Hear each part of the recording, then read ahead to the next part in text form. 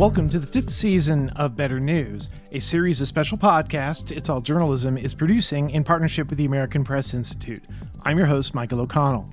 Better News offers strategies and case studies to help transform newsrooms. The effort is fueled by the American Press Institute and the Knight Lenfest Local News Transformation Fund. The goal of this podcast series is to highlight some of the useful research the American Press Institute has published as part of its Better News initiative. If you want more information about the initiative, visit betternews.org. The San Antonio Express-News is the third largest daily paper in Texas, covering one of the country's fastest growing cities. Like many digital news outlets, the Express-News needed to find a way to move more people from its newsletters to its digital platform, expressnews.com. Cameron Songer is the newsletter editor at the Express-News. He and executive producer Randy Stevenson wrote a report for Better News about how the Express-News streamlined its newsletter process and found a way to funnel more people to its digital site. Cameron is here to tell us all about it. Cameron, welcome to Better News. Thanks for having me, Michael. First of all, tell me a little bit about yourself. How did you get interested in journalism, and how did you end up at the Express-News? So I grew up in San Diego, California. I was dreaming of becoming an NBA star, waiting for that growth spurt to be, 6'5", 6'6" with a 40-inch vertical. When I realized that wasn't happening for me, I kind of shifted to saying, well, if I can't be out there on TV every night, I might as well write about sports or talk about sports. I played basketball and ran track in high school, not noteworthy at all in my athletic endeavors. So I went to Northwestern Medill School of Journalism, where when I got there, all I wanted to do was sports. Then they kind of said, no, you need to learn how to become a real journalist and learn how to do all of these things, breaking news, other topics. And I'm super glad they did, because it really opened my eyes to a lot of stories that were out there beyond what was happening on a field or on a court or something like that.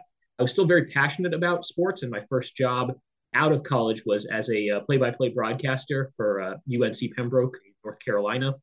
And I stay active doing high school sports here in Texas, a lot of high school football. But I really found that passion for telling other stories. So after a couple of years in North Carolina, I moved out to San Antonio to be with my girlfriend at the time, who's now my wife.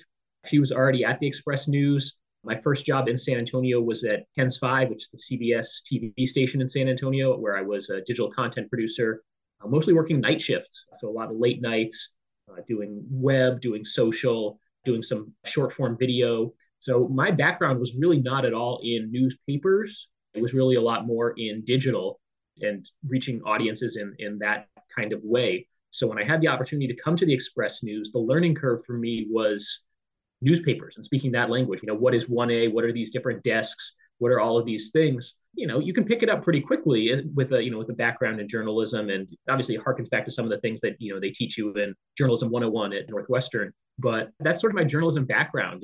It was sports first, then everything else, and now having that sort of, I guess you could say, specialty helps with some of the things that I do on a day-to-day, but the strong fundamentals from school and then the digital professional experience.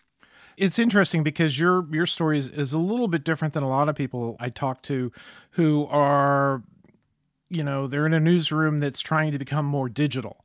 And you're somebody who your experience was you needed to gain an understanding of print and how that kind of worked. How did you end up sort of having a specialty in newsletters? They were just looking for somebody to give this a try. When I was at KENS, newsletters wasn't even really that big of a thing. Just in the last few years, a lot more outlets, especially in San Antonio and in Texas, have really started to embrace the importance of newsletters. So for me, it was just kind of like, well, here's this opportunity. Let me learn about it. There's so much out there, a lot of advice, not all of it good. There's a lot of advice out there about what to do with a newsletter program and what are the best practices. And it's been great to be just, I'm a lifelong learner, and just to try to immerse myself in that and try to stay on top of it and become an expert as much as you can become an expert in something that didn't really exist, definitely not 10 years ago, but really even in this form, much 5 years ago. It's something that's really exciting. So what is it about newsletters? I agree with you. I think, people I've talked to in other newsrooms, it's just like suddenly newsletters, which used to be like early on in the digital transformation, kind of off to the side, and like email I don't know. I don't know if people are going to want to get emails from us. We need to get them to our website, or we need to get them to our social media platform. Why the growing and embracing of newsletters, you think?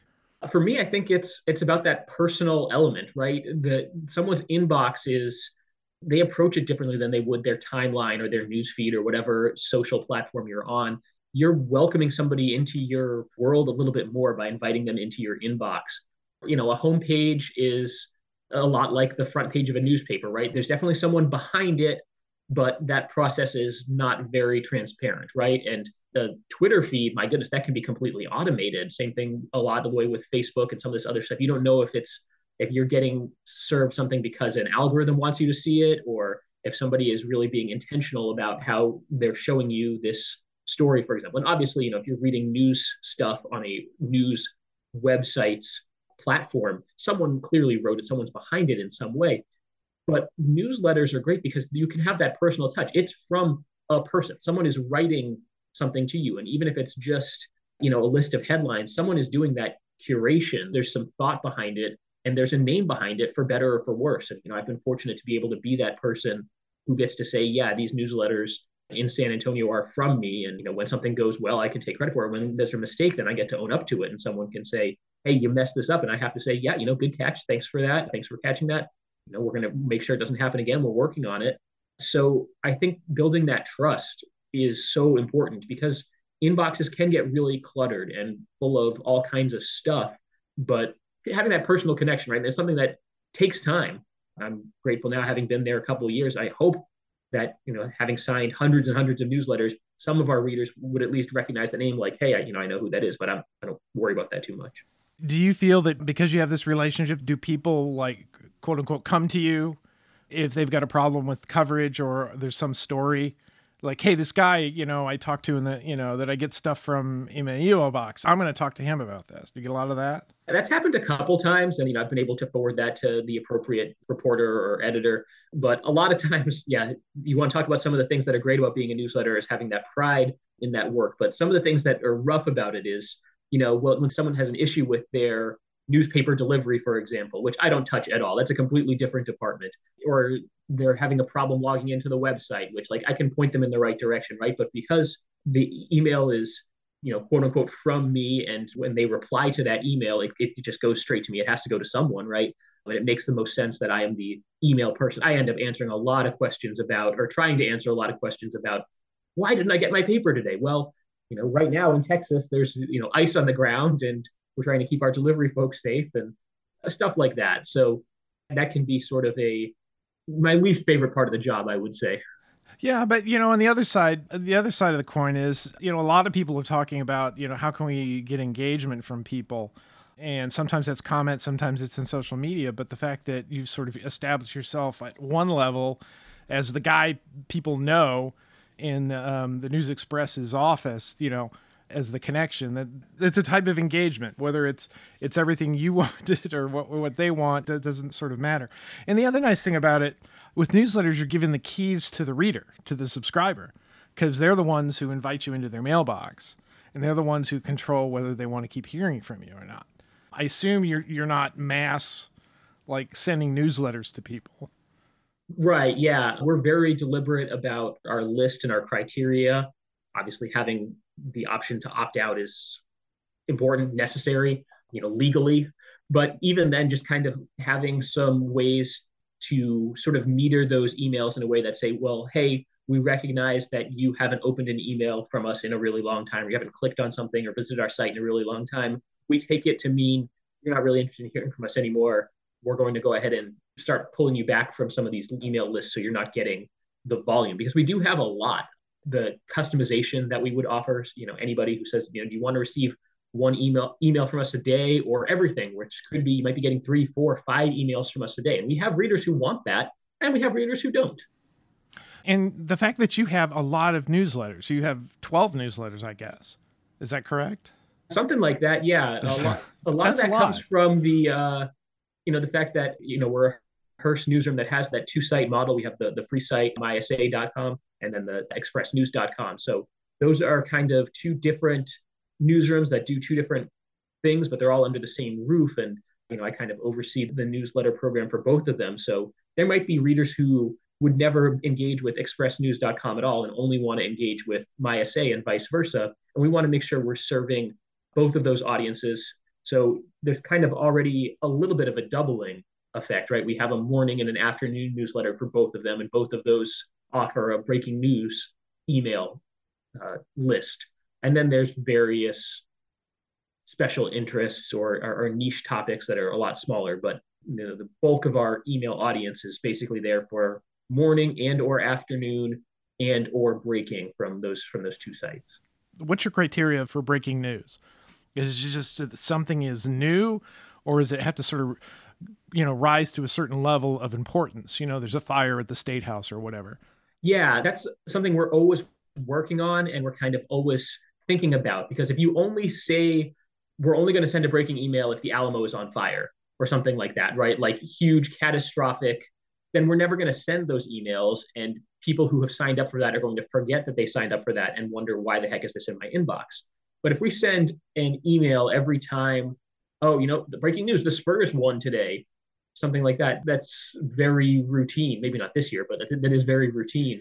So it's finding that balance. What is the right number of breaking news emails? And maybe not to think about it per day, but per week, right? Over the course of a week. And then you say, well, it's bad to set a quota, but just kind of getting an idea of what do we think is right about that sweet spot. And we found recently, it had been maybe roughly one a day. We started to find that we're upping that to try to increase total traffic to maybe 3. And there are going to be some people who trail off and say, actually, this is too much. Take me off this list, please.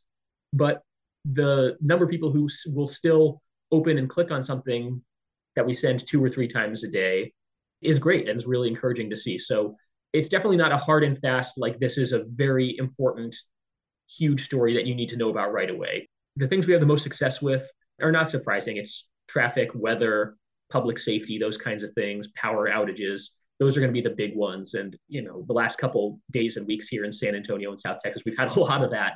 But in general, if you don't think about breaking news needs to be the capital B biggest story of the day, if you start to think about it that way, I think, at least in our case, the readers are okay with that. Where I work, we recently had to kind of come with a reckoning of how we were using breaking news into each of our communities. And it was like, well, what is breaking news? Is it like you said, is it a big story, or is it an impactful story? If there's a, tractor trailer, knocked over on the main highway, then yeah, maybe that's going to impact a lot of people and they want to know it as soon as they can. There's something happened at the school board meeting. It's important, but, is it breaking news?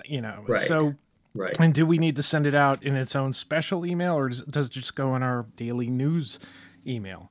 Yeah. Another thing with that, you mentioned like a school board meeting, the timing of that I think is also really important, because that overturned tractor trailer on the highway, that's happening at rush hour. People want to know that, before they get in their car and start their commute. Whereas maybe a school board meeting that happens at 8 or 9 p.m., even if something important happens there, it can probably wait until the morning newsletter or whatever the next scheduled email is, because people aren't maybe as plugged into their inboxes to find breaking news at 9, 9:30, 10 p.m. How closely do you pay attention to when your audience is active online? Yeah, it's something that we definitely are aware, in that the time that people are in their inboxes is different than when they're on Facebook or when they're on Twitter.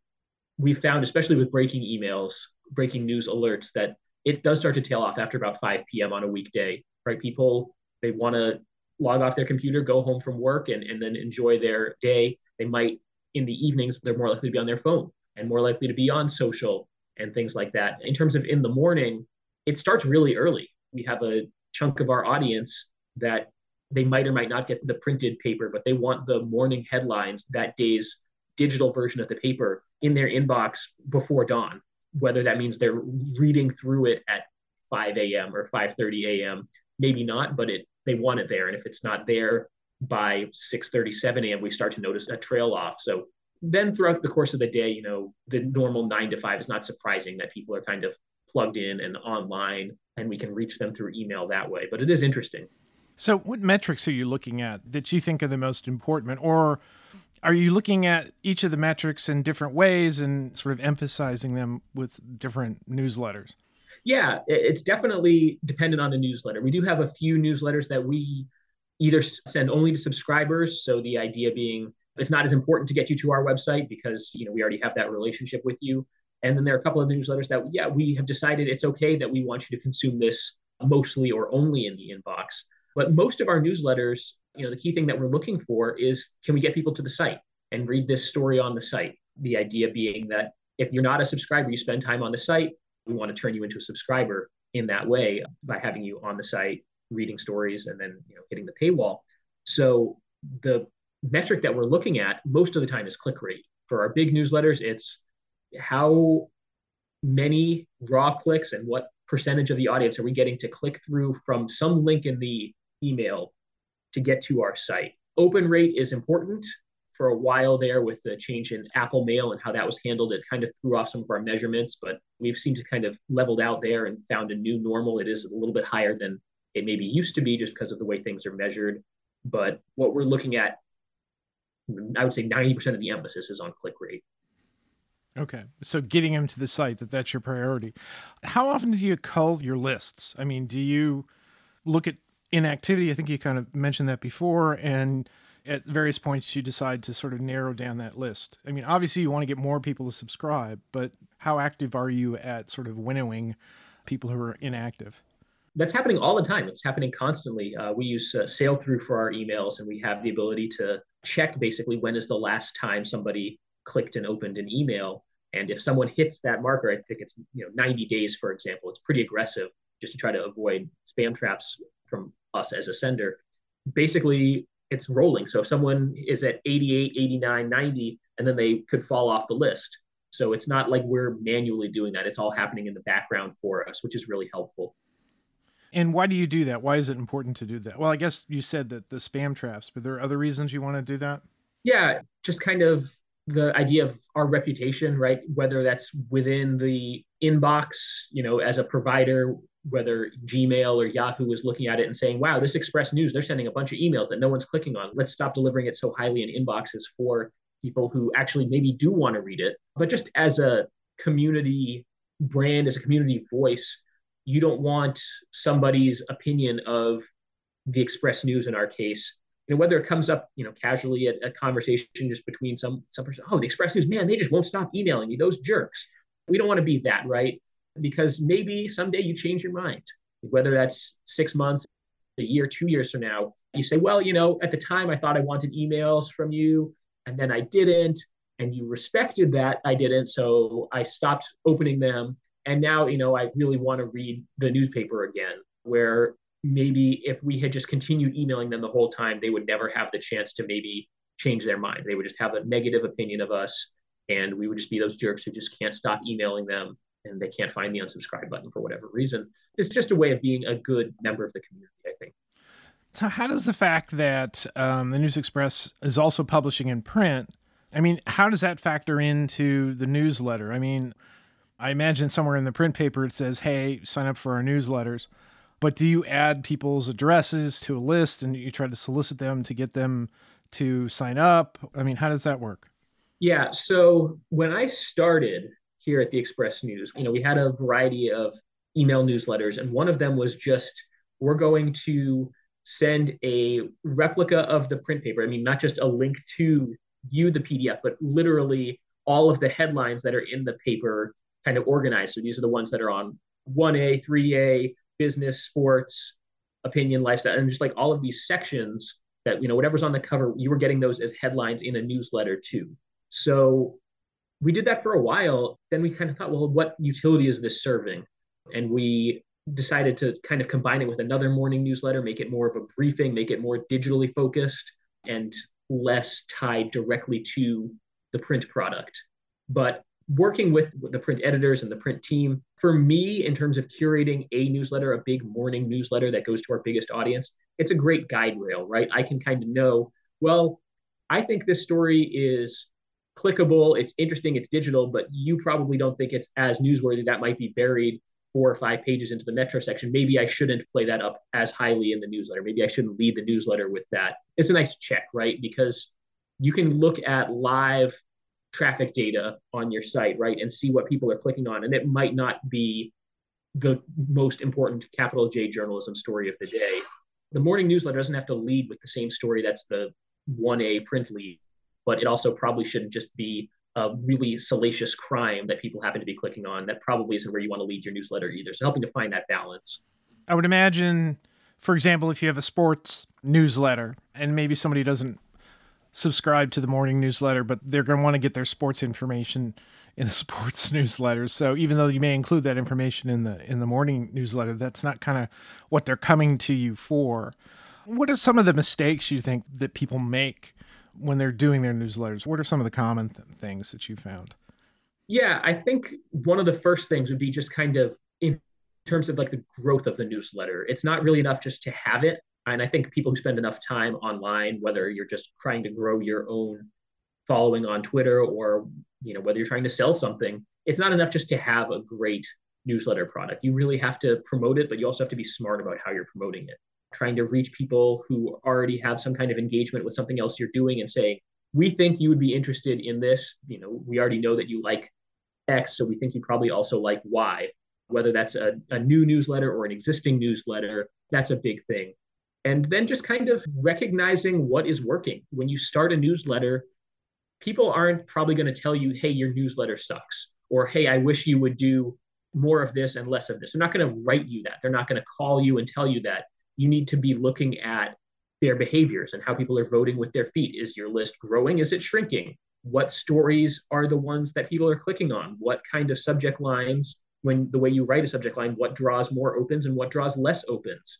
Which stories are the ones that people are clicking on? Is there a point in which people stop scrolling and clicking in an email? That can tell you a lot about how to modify your newsletter, how to reposition maybe an angle that you tend to take on certain things. It's always changing for us too. Like I said, we have that constant, for lack of a better word, churn of we're, kind of always losing a few people who are getting less engaged, and we're hopefully adding more people. And as that audience changes, the average of the whole audience, what they want to see, probably changes a little bit too.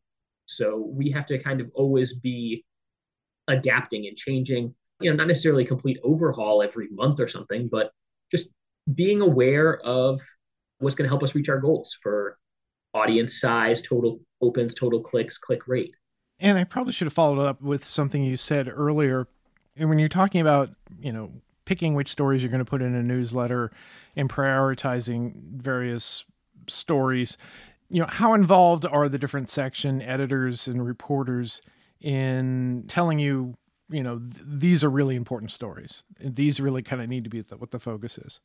I've been really fortunate that, really ever since I started as the newsletter, the Express News, there hasn't been anyone really over my shoulder saying, you need to lead this newsletter with this. They really have been great about giving me the reins and trusting me to make the decision. And it's a collaborative process. There's a bunch of people on the digital team I work with who are great at saying, I would move this up, I would move this down. Are you sure you want to lead with this? How have we done in the past when we lead with something like this? That's one of the great things about the fact that I've been here for a few years now and have maybe just like a little bit of a memory to say, I remember we led a newsletter a couple months ago with something about this story. Let me go back and look at how it did. That's a great kind of starting point, is saying, well, the last time we led this afternoon newsletter with a story about this neighborhood, real estate in this neighborhood or something like that, it did this well. So we should expect that it would do something like that.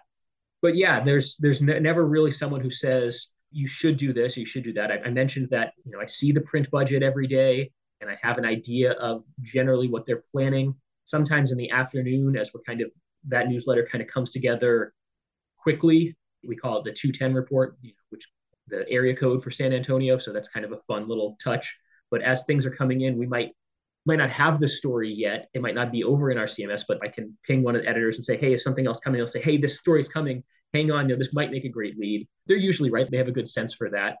But just in terms of the day-to-day planning, for me, it's looking at the print budget and also looking at what has done well on our site. Our digital team does a great job of curating a homepage, and we have an audience that does come to the homepage. We do get a lot of our traffic from newsletters, so sometimes the best indicator for whether a story is going to do well in a newsletter isn't whether it's doing well on Facebook, but whether it did well in another newsletter. And because those audiences are different. So it really is a great team effort between what we do digitally and what's happening on the print side. I have to give a huge shout out to September Downing, who's really the liaison between what we do on the digital team and what's happening on print. So I want to remind everybody to make sure they go to betternews.org to read the report that Cameron and Randy Stevenson had done about how they sort of streamlined the process and I guess got you to be the one person who's sort of overseeing the newsletters. You'll find those answers there. But before we go, do you have one tip that you would give to people, or maybe two, more than one, but do you have a tip that you can give to people about newsletters? Yeah, I think the biggest thing about newsletters, and I stress this across our newsroom whenever I take vacation or I'm out on the weekend, someone's covering, is the most important thing about a newsletter is the subject line. You're not going to get someone to click through your site if they don't open the email in the first place. And one of the things that I'm continuing to have to stress myself and teach myself about subject lines is they show up differently on desktop and on mobile and on different mobile things. I kind of think about it as like, who's the person who has an old iPhone, one of the, skinnier ones, and they have the text really big because, they can't see it as well. How many characters are you getting at the front of that subject line before it cuts off on their Apple Mail or whatever? It's not that many characters. It's maybe 40 characters. So how many words is that? And how would you write that? And to make sure you're getting the words, it's not just like you're writing Google key search words. It's its own thing. It's not a social headline because in social, you're getting a photo to go with. You can show something interesting on social and explain why this interesting photo is out there. You can't do that in an email subject line. You're getting a couple of words. So writing that great subject line, it's an art form a little bit because it's such a challenge. How closely can you toe the line of being clickbait without making readers feel like you're playing a game with them to see if you can get them to click? But you have to convey what's happening, why it's important, what's going on a little bit, but also you can't just give all the information away in a subject line because then someone would have no reason to click in at all. So the first 2 or 3 words, super important, and then not giving away the whole thing. The subject lines, I think, is, I've been doing this for a few years. I still wish I could write better subject lines, and it's something you can spend a lot of time on and maybe not make that big of a difference. It might not feel like you're making that big of a difference, but it could be the difference between reaching that reader or not. Yeah. Headlines, subject lines really suck because you're also balancing search, and it's terrible when you have like an old newspaper person who comes with some really clever headline that has no search, that is not in that 40 character limit. So it's not going to get clicked on, and then having to explain to them, no, this is not a good headline for what I'm doing, but certainly you can put it on the website. You can put it in print. We might have, obviously, and this is where something like A/B testing is super helpful. That print headline doesn't work as well on social. And then for email, you're probably writing your own version of that to get the keywords in front. You can get a subject line up to 80 characters and it'll still show on somebody's desktop Gmail or something, but knowing that it's probably cutting off after 40 characters on your Apple Mail on your phone. Yeah. And maybe you should be, leading with that doesn't need to be get that out of the way. That's taking space. On social, here's why this. If those are your first 3 words on, that's probably getting deleted out of somebody's inbox. They're not even going to read past here's why. I don't care. Why is this important to me? Cameron, this has been great. Lots of good information here. And again, I encourage everybody to go to check out the piece about the San Antonio News Express's newsletter strategy. I've been talking to Cameron Songer, the newsletter editor at the San Antonio News Express, about how the newspaper simplified its newsletter format and workflow. I'm Michael O'Connell, host of the Better News Podcast. Cameron, thanks for coming on the podcast. It's a pleasure. Thank you, Michael. Thanks for listening to Better News, a co-production of the American Press Institute and It's All Journalism. API's Better News initiative offers strategies and case studies to help transform newsrooms. You can find out more about the Better News Initiative and this podcast at betternews.org.